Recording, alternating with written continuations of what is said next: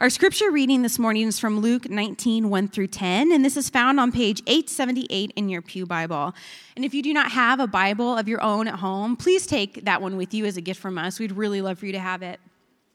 Again, it's Luke 19, 1 through 10. He entered Jericho and was passing through, and behold, there was a man named Zacchaeus. He was a chief tax collector, and he was rich. And he was seeking to see who Jesus was, but on account of the crowd, he could not, because he was small in stature. So he ran on ahead and climbed up into a sycamore tree to see him, for he was about to pass that way. And when Jesus came to the place, he looked up and said to him, Zacchaeus, hurry and come down, for I must stay at your house today. So he hurried and came down and rejoiced and received him joyfully. And when they saw it, they all grumbled. He has gone in to be the guest of a man who is a sinner. And Zacchaeus stood and said to the Lord, Behold, Lord, the half of my goods I give to the poor, and if I have defrauded anyone of anything, I restore it fourfold. And Jesus said to him, Today salvation has come to this house, since he also is a son of Abraham. For the Son of Man came to seek and to save the lost. This is the word of the Lord. Good morning, and let me just extend my welcome to each of you this morning. My name is Bill Gorman. I'm the campus pastor here, Brookside Campus of Christ Community. We're really glad that you're here this morning. Thanks for coming out in the snow and being with us on this day. And as we begin and look at this passage from Luke chapter 19, I'd love to ask prayer and just pray for us to be able to discern what God is calling each one of us to do. He's promised that His Word is a light in our lives, and so I just want to pray now that His light would shine in our hearts and our minds as we look at this passage now. So Father in heaven, we're grateful that You've spoken to us in Your Word, that You are the Father of lights who gives every good and perfect gift to His children. And so I pray that now as we look into Your Word, that You would shine Your light in the places that I know I need it to shine. I know each of us need that work of Your Spirit in our lives. So we pray that now in Jesus' name. Amen. Well, have any of you ever heard of Blue Monday before? Has anyone heard of this idea of Blue Monday before? This was a new thing for me. I just found out about this this past week, but there's something called Blue Monday, and it falls about the third week of January, typically, and it's supposed to be the most depressing day of the year. And so this is all kind of pseudoscientific, but there's a formula that's used to calculate this. So I've got a picture of the formula here, and let me just kind of walk you through here. Why? Well, it's a Monday, so that's already depressing. It's guaranteed it's going to be a Monday. But so it's a Monday, and at this point in time, the weather is particularly bad. So it's cold, it's snowing, you're stuck inside. That's January weather. So Monday in January. And also, why kind of the third Monday? Well, this is key, because this is just about the time when all of the fun and newness of all the Christmas presents and gifts that we purchased, all that's just starting to kind of wear off. Life's getting back to usual, right at the same time as the credit card bills and statements for purchasing all that stuff are starting to come in. And so there's this you're at the least of enjoyment of that stuff, and now at the kind of you're feeling the regret or maybe the debt of that. Plus, another thing they point out is this is where you are at everybody's been on their diet now for 3 weeks. People are grumpy, or your New Year's resolution. You've been going great for the first 2.5 weeks, but now you're starting to slip, and so you have this sense that I need to keep taking action, but your motivation is at its lowest level. So you have this high sense of I need to be doing this stuff, and the low sense of motivation. So all that stuff comes together, all that adds up, and supposedly makes this year, Monday, January 15th. Blue Monday, the most depressing day of the year. Now, again, this is just pseudoscience, but I do think it touches on something real, especially as it relates to our lifestyles. And there's all this pressure during the holidays, during Christmas time, of course, you to travel and visit family and entertain and give wonderful gifts, as well as be generous in charitable giving. And then in January, just as all of sort of the joy of that holiday season is kind of worn off, then the bills, the regrets, they start to come in. And perhaps during these late weeks in January, we feel this more acutely maybe than other times of the year, that maybe our lifestyles are outsized, or how they can constrain us or add stress and pressure, even in some cases true, genuine depression. I think this time of year makes us ask the question, are we really living the good life?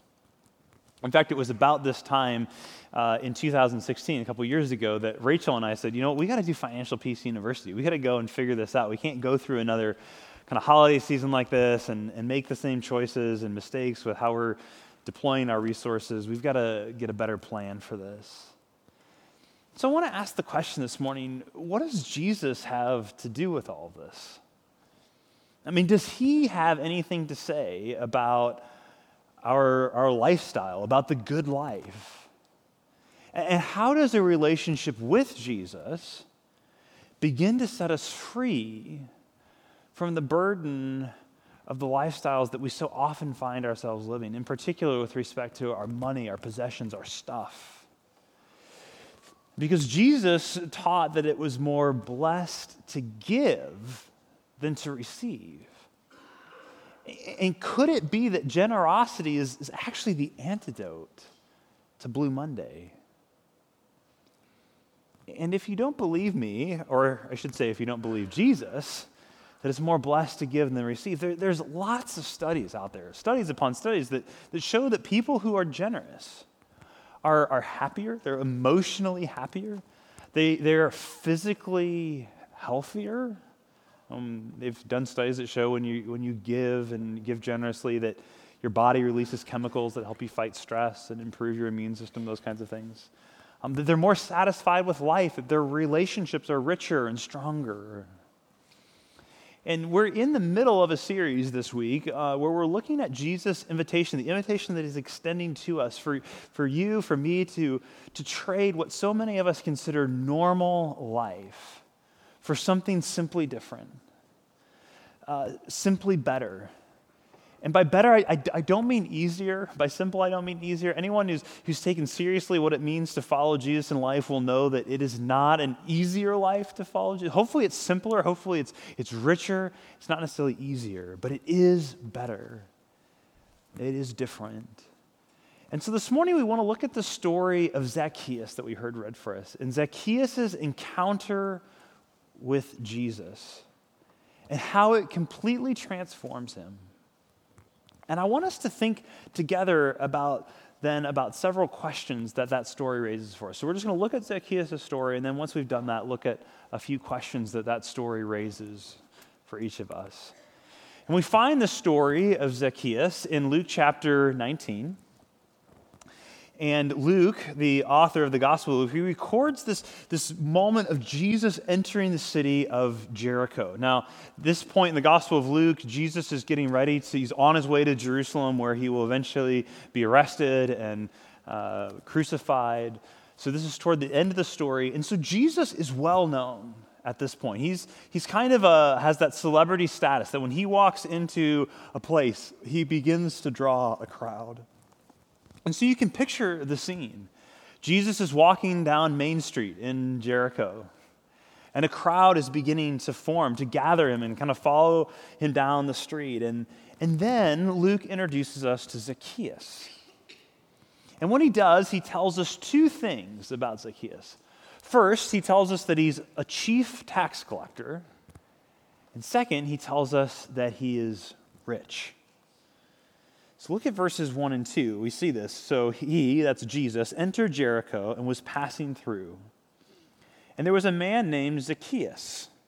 He was a chief tax collector and was rich. Now, before we go any further in the story, though, we need to understand two important things that Luke is communicating in just these first couple of verses, because they're really packed. There's actually a lot there. And the first is the significance of Jericho. So Jericho sat at the crossroads of probably 4 or 5 major trade routes, kind of interstate highways, you can imagine. Lots of goods and people passed through Jericho because it sat at this major intersection. It's not unlike actually Kansas City is We're right here in the middle of the country. Lots of railways and interstate highways intersect, pass through Kansas City, so you have a lot of rail traffic, truck traffic, intermodal traffic here in Kansas City. It's a hub where lots of goods go in and out of across the country. So that's the first thing. Jericho, it's this prime real estate for trade. Secondly, though, we have to understand what it means for Zacchaeus to be a tax collector. So in the Roman Empire at this time, they had sort of privatized the collection of taxes. Rome didn't have their sort of governmental IRS, Internal Revenue Service, that was doing this. Rather, they farmed that out. There's actually a term, it's called tax farming.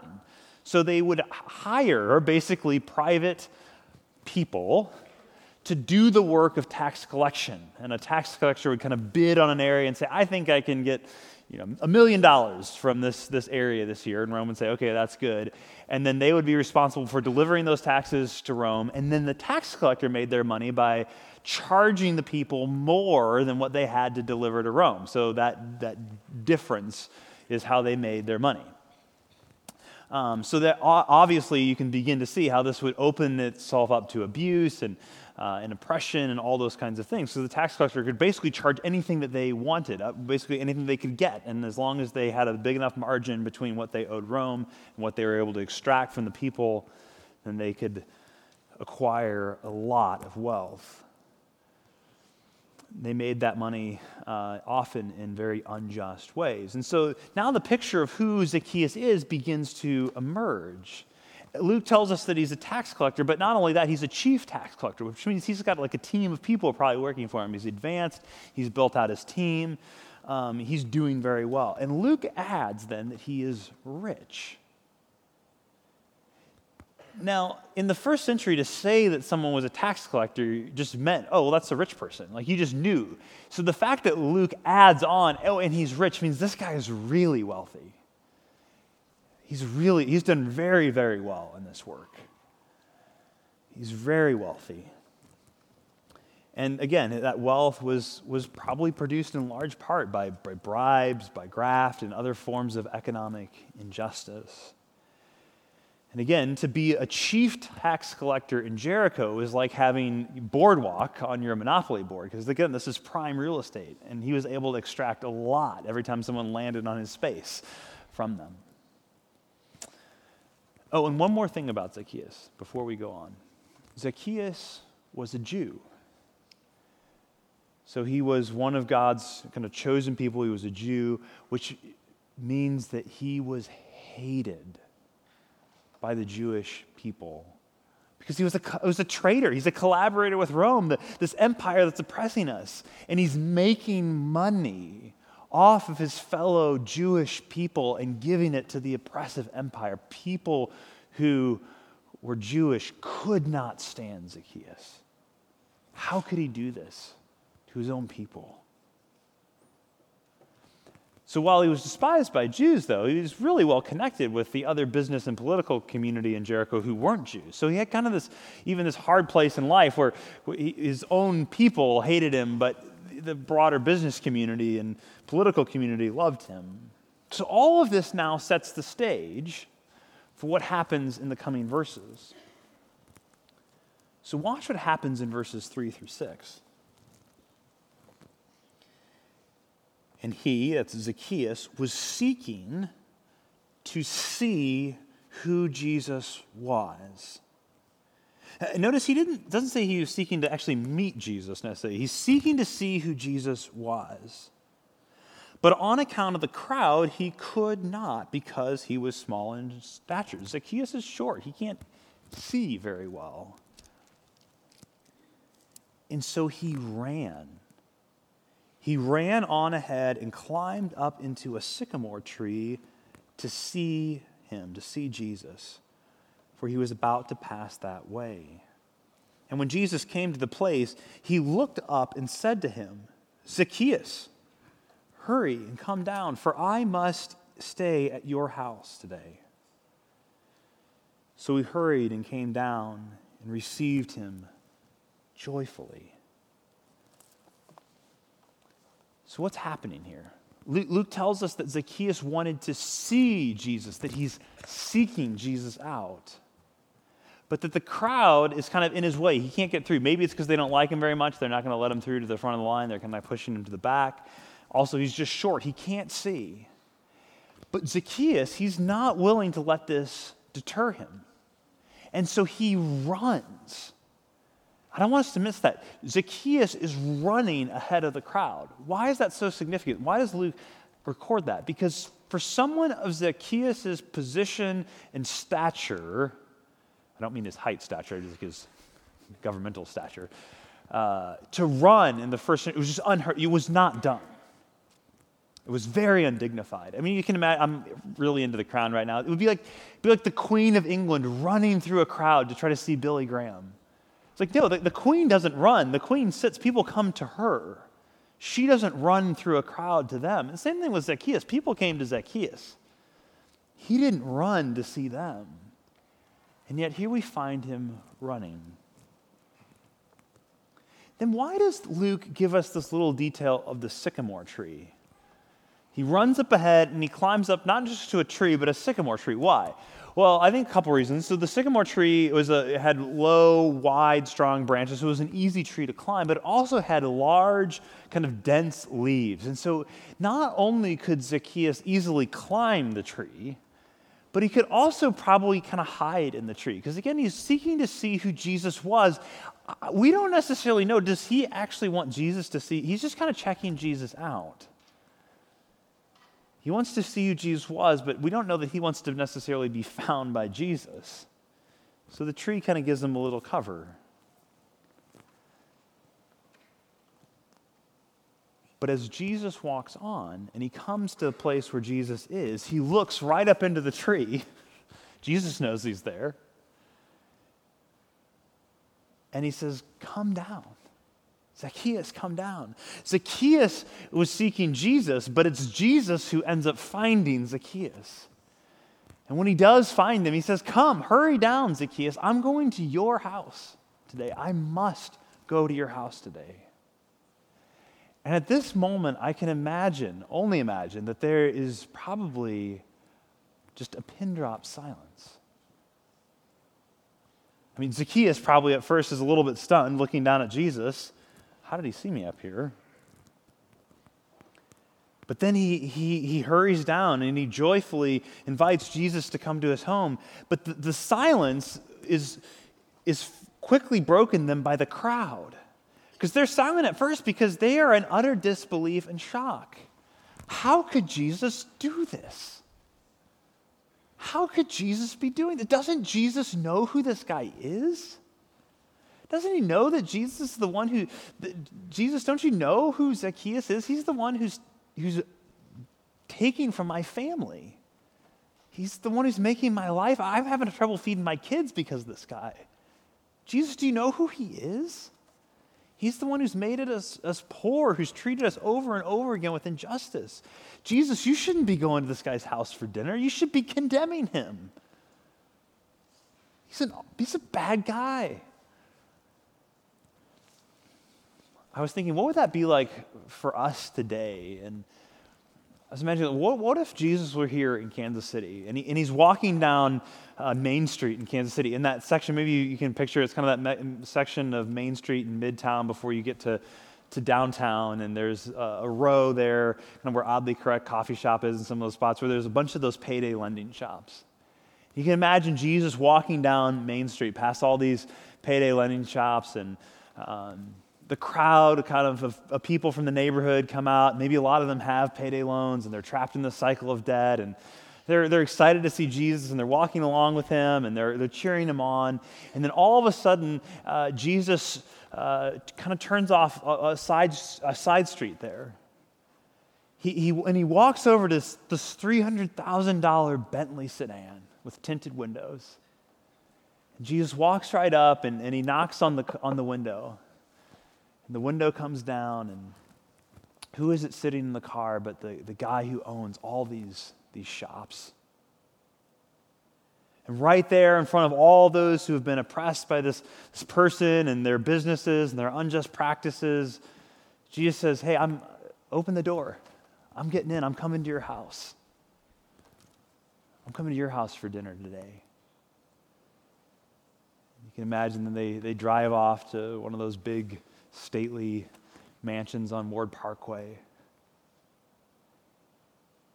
And now do you feel then a little bit with the crowds in verse 7? And when they saw it, they grumbled. He's gone to be the guest of a man who is a sinner. Like, wait a second, Jesus, why are you hanging out with this guy? He's the one who's making our lives so hard, and you're getting in his nice car and going to his nice house and spending time with him? They're incensed. They're outraged. They scoff. But Jesus doesn't care. He doesn't care.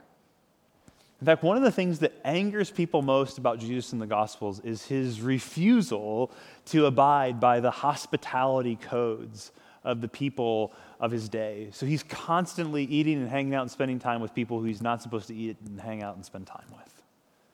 People hate him for that more than just about anything else.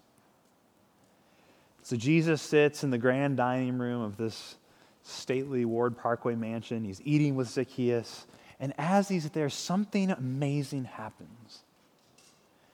Zacchaeus stands up in front of the whole crowd gathered, in front of all of those business connections, in front of all those political connections who are at his home for this banquet, and he makes a shocking declaration. Look at this in verses 8 through 10.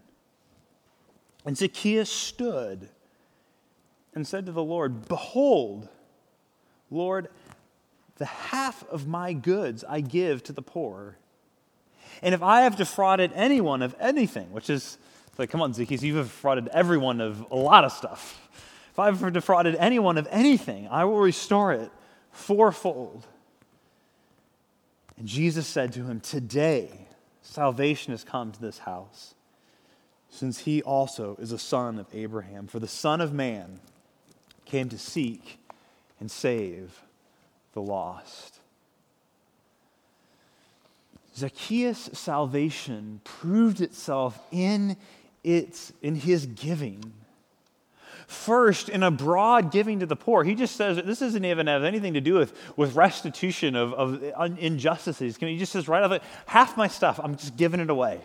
My money, my possessions, my nicest donkey, whatever, my nicest car, my transportation, I'm just giving half of the stuff away. I'm going to give it to the poor. Zacchaeus, I find this so fascinating given some of the themes in Luke from the very beginning of that Jesus came to proclaim good news to the poor. Zacchaeus' salvation is good news for the poor. Salvation is good news for the poor. And even after he's already said, "I'm giving away half my stuff," then he promises, okay, now with what I have remaining, I'm going to make right times 4 anything I've taken away from someone else, defrauded. So, if Zacchaeus had cheated you out of $100 in your taxes, he says, "I'm going to give you 400 in return." And another thing I think is fascinating here is that Zacchaeus, he comes up with this on his own. We don't have Jesus saying, "Now, Zacchaeus, what it means for you to follow me is you're going to need to give away half your stuff and get." No, Zacchaeus just spends time with Jesus. He just receives Jesus' grace.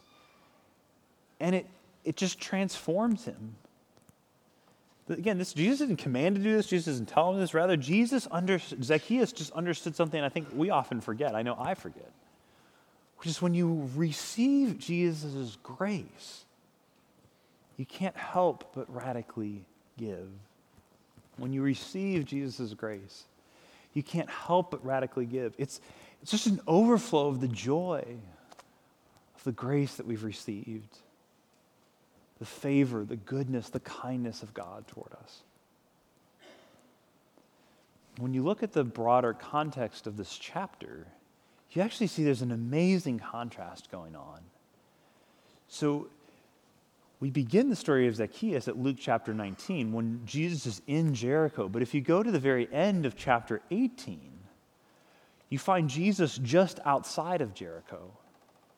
And as he's approaching the city, there is a beggar, a blind beggar, calling out to Jesus. A blind beggar, the poorest of the poor, the most oppressed of the oppressed, calling out to Jesus, and Jesus stops. He sees this person. He gives them sight. He heals them. He restores them.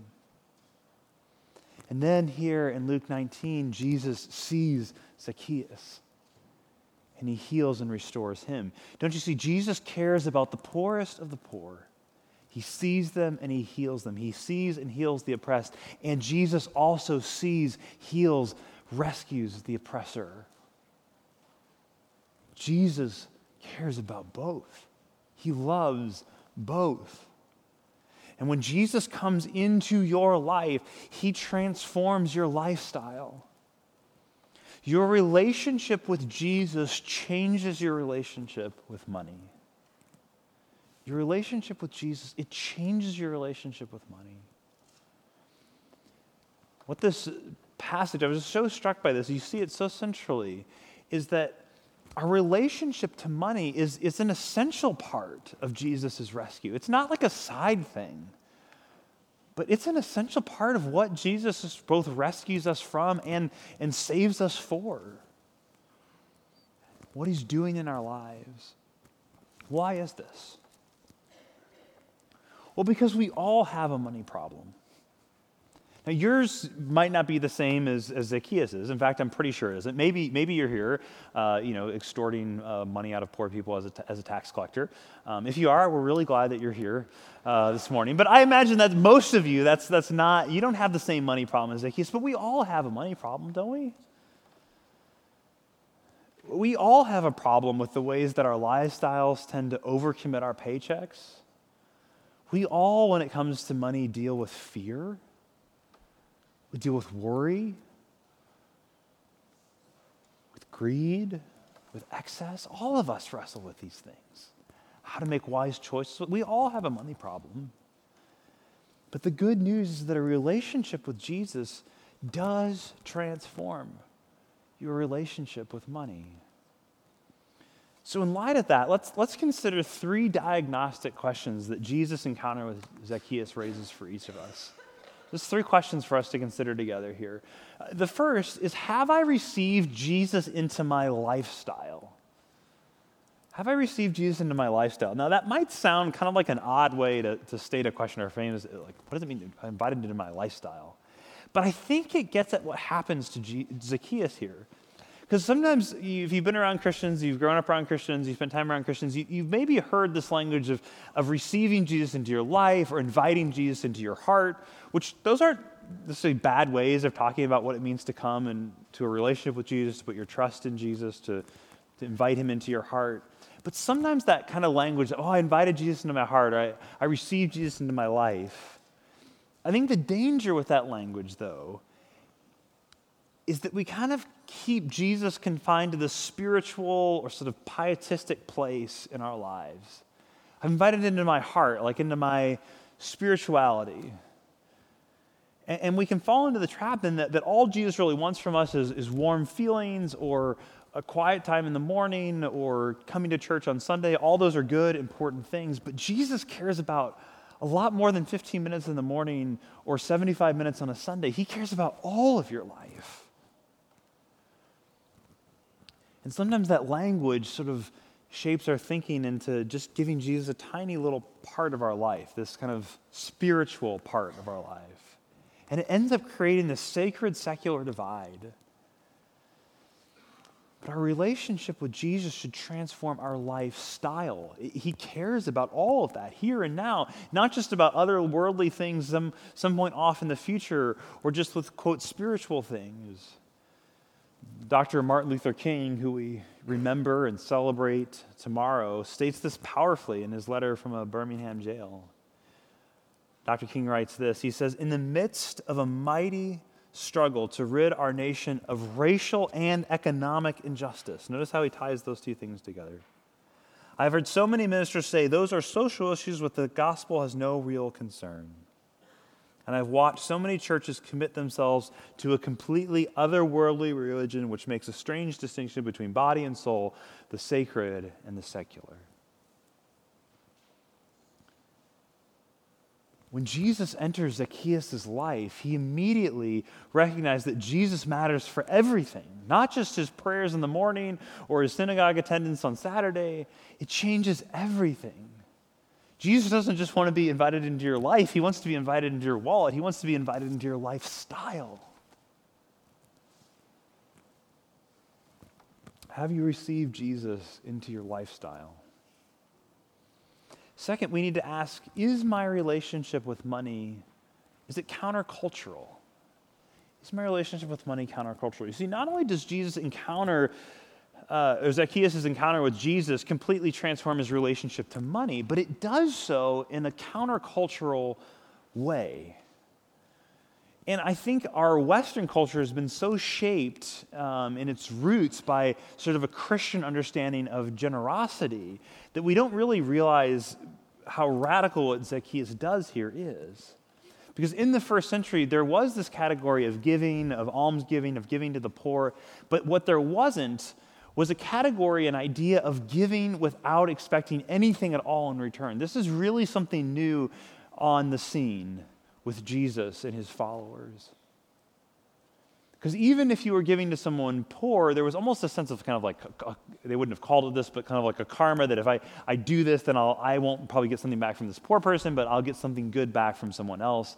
There was always sort of this self-interest in the giving. This idea of simply giving without expecting anything at all in return was a brand new idea. And yet when Jesus encounters Zacchaeus, and Zacchaeus spends time with him, that's exactly what Jesus does, or Zacchaeus does on his own. He gives half of his stuff away without any kind of interest in getting anything back or receiving any kind of good coming back to him in some way. He just does it out of his desire to show his joy and his love for Jesus. Everything that Zacchaeus does here is countercultural. Is our relationship with money countercultural? And here's a way to get at that, one way to kind of begin to think through that in your life. And that is simply to look around in your neighborhood, in your school, in your office, at people who, as best as you know, have about the same income level as you. And then ask yourself, is my life, my lifestyle, different from theirs in any significant way? You see, our relationship to money should be countercultural enough that our generosity, our giving away of money, actually causes us to need to live at a slightly lower level of lifestyle than those who make the same amount of money as us, but who aren't giving generously. Is that true for us? Are we countercultural in that way? Are we actually choosing to live on less than we make so that we can be generous? Are our budgets good news for the poor? And then finally, what is my view of the good life? See, all of us have, it's mostly unconscious, but nevertheless, all of us have a very real and incredibly life-shaping answer to that question, what is the good life?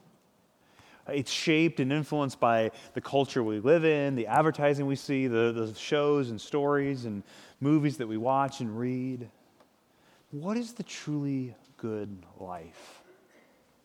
I realized after Christmas how quickly, my view of the good life can just become so truncated so quickly, so it can be made so small. One of the things I got a little bit of money for Christmas from my parents and from Rachel's parents, and so I pooled this little money together and I bought, I think, which is actually my favorite present, the one I bought myself, I guess. But I bought a Patagonia Performance Better sweater. It's just a little zip fleece thing. But I love this thing. I've been wanting it, and I think I've worn it every day since I bought it back in the week of Christmas. Maybe one day I haven't worn it, but I'll probably go and put it on after church today. I love this thing. But what I found myself doing after Christmas was I was like, oh, this is such a great piece of clothing. And I was like reading more about Patagonia. And I do think they're one of the best clothing companies in the world. I think they make great stuff. They have a great business model. But I found myself like setting up like eBay alerts for like Patagonia bags and stuff. And I just like found myself thinking about Patagonia all the time. And then I'm sitting here writing this message this week, and it just kind of hit me hard. It's like, wait, Bill, like the good life is more than just finding like a good deal on Patagonia stuff on eBay. And there's nothing wrong with having Patagonia stuff. I love it. I think they make great gear. I'll probably get more of it over my life. But like, it's so easy, right, for our view of the good life to get shrunk down to something like that, to a jacket.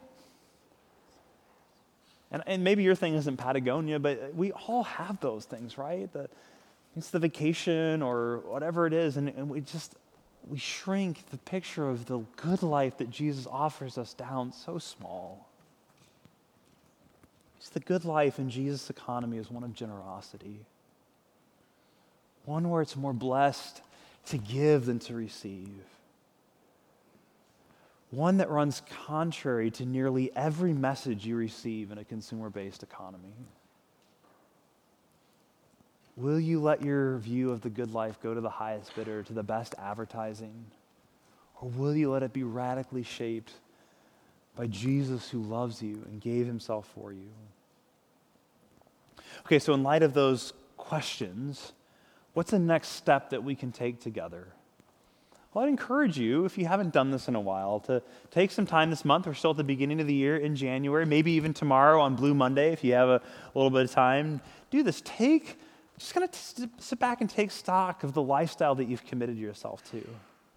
And ask yourself, is it countercultural? Am I really living counterculturally with respect to my resources, my money, my possessions? And take a hard look at the places where could I begin to build margin to begin to be more generous, or maybe to step for the first time into this place of being generous. It may look like signing up for Financial Peace University. It's not the magic bullet, but it's a really helpful program. We're going to offer that again this year in the spring here at the Brookside campus. We have some other campuses that are offering it, I think, starting even now. So consider taking Financial Peace to help hone your budgeting skills, create margin, get out of debt. It may look just taking a small step, just starting somewhere in your giving. Maybe you think, oh, God, Bill, I could never give 10%, or I don't 5% even seems impossible with the debt I have right now. And just start somewhere. Start somewhere and let Jesus inspire you to give more than you thought you possibly could. And let me also say here in this moment that so many of you do an incredible job of modeling this kind of life of generosity. I am routinely humbled and challenged and inspired by the generosity of so many in this congregation. Now, let me just give you a few examples of that. For one, our fiscal year starts in October. This first quarter of our fiscal year has been fantastic. And the year-end giving in December was incredibly generous. So thank you for the ways that you are loving Christ's bride, the local church, through your generosity. Along with that, we're in the middle of this Reach KC initiative, raising money to build in Olathe and buy land in Shawnee Mission. That construction project has been ongoing in Olathe, and we have yet to have to borrow any money for that project. Now, we will here at the end of January, that's coming, but so far, all the months that construction is going on, we've been able to fund that from cash on hand and commitments that have been coming in. So thank you for your generosity in that. If you're ever curious about budgets and financial statements, all that stuff's on our website, so please feel free always to visit there, and if you have questions, to ask me or any of our pastors or elders. We'd love to answer any questions that you have. So thank you for being such an incredibly generous congregation. Let's continue to excel in more ways in this. And if you haven't jumped in and taken part in this yet, we want you to get to be a part of this joy with us. Join in this. And even as I talk about joining in the midst of that joy, if you're like me, at least how I felt when I was writing this message, you may also in the midst of this be feeling some mixture of guilt, conviction, maybe just feeling overwhelmed. Why did I go to church today? It was snowing. I could have stayed home. I didn't have to hear this. And that's because none of us have arrived in this area. None of us have figured this out perfectly. All of us have room to grow. But I want you to know, no matter who you are, or what mistakes you've made, or how much of a mess your finances are, let me just say to you this morning that Jesus loves you. He loves you right here in the middle of it. And he sees you. And he wants to rescue you. Not just your soul, but your whole life. Zacchaeus was seeking Jesus, but ultimately Jesus was seeking him. And he's seeking you. And that's why he came, to seek and save the lost. He came to deliver you, to rescue you from yourself, from your fear, from your greed, from the empty, endless material consumption that promises so much but can never give you what it promises. And let me say this, if there is hope for someone like Zacchaeus, a hated perpetrator of massive economic injustice, then there's hope for you. There's hope for you in your credit card debt. There's hope for you in your outsized lifestyle. There's hope for each and every one of us. If there's hope for Zacchaeus, there's hope for you. And when you have that kind of hope, that kind of radical acceptance from Jesus, you can't help but be generous. And what would it look like if our church, if our city was filled with people who had their lives and their finances transformed the way that Zacchaeus had? How would it shape our relationships, transform the economic realities of our city? We certainly have a long way to go as a church in growing into this, but because of your generosity as a church, this year alone we'll give away nearly $100,000 to churches and church plants in Kansas City who are working in economically depressed parts and challenging parts of our city. Because of the generosity of this congregation, refugees and immigrants will be cared for in the Kansas City area this year. Because of the generosity of this congregation, families in crisis will receive help in paying bills and getting back on their feet. People who are in desperate need of counseling will be able to, but can't necessarily afford to pay that, will be helped in that. You see, our relationship with Jesus transforms our relationship in money, and that in turn transforms our neighborhoods, our city, and our world. So let's commit to growing together in this, to going deeper in this together in 2018. Let's pray. Father in heaven, I thank you that you see us right where we are, that you don't wait for us to get it figured out before you look up where we're hiding and say, come down. I'm going to come spend time with you. Thank you that you are seeking out each and every one of us. I pray that we would let go of the small views of the good life that keep us from something so much better. Give me an imagination for that. Give us an imagination for what that can be like. And then give us the faith. Give us the ability to take steps of obedience there. We know you want our best. Help us to trust that you truly have it in mind and do the countercultural things that seem foolish to everyone else, but are wisdom in your kingdom. In Jesus' name.